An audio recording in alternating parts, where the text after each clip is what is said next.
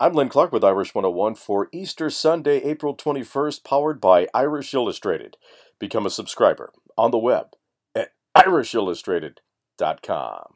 We begin with men's lacrosse as the 11th ranked Fighting Irish wrapped up the regular season with a 12-10 victory over North Carolina. The Irish finished the season with an 8-5 record and a 3-2 record in ACC play. They will be the number 3 seed at the ACC tournament that begins next Thursday.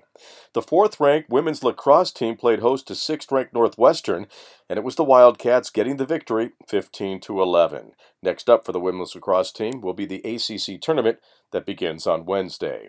The Fighting Irish softball team playing 3 games at Virginia, and the Irish get the sweep over the Cavaliers to improve their record to 29-15 and 12-6 in ACC play.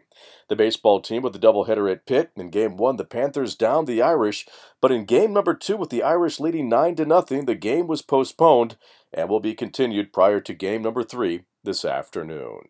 Become a part of the Notre Dame Football Heritage Project and help the Ara Parsegian Medical Fund. Visit mysportsheritage.com. That's your Notre Dame update, powered by Irish Illustrated. I'm Len Clark, and this is Irish 101.